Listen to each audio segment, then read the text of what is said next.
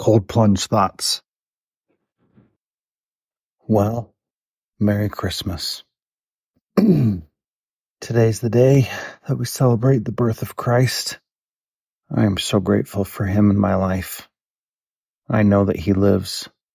I know that he's my Savior.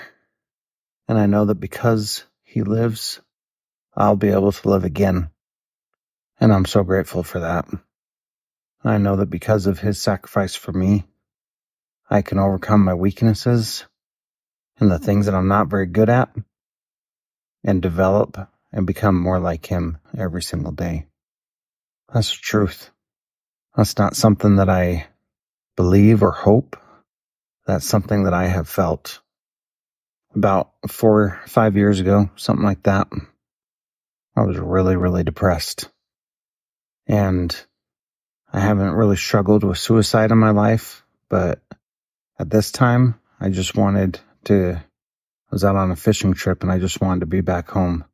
So I thought about how I could get injured enough that I would have to go home and stop the fishing trip, but not so injured that I would die, because I didn't want to die.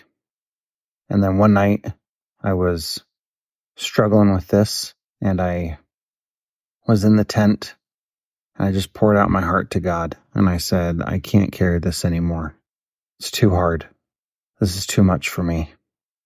In that moment, I felt the atonement of Jesus Christ work in my life. And that was when I knew that it was real. Those feelings went away, and I overcame my depression.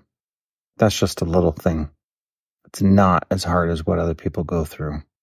But for me, it was enough to know that Christ did sacrifice for me.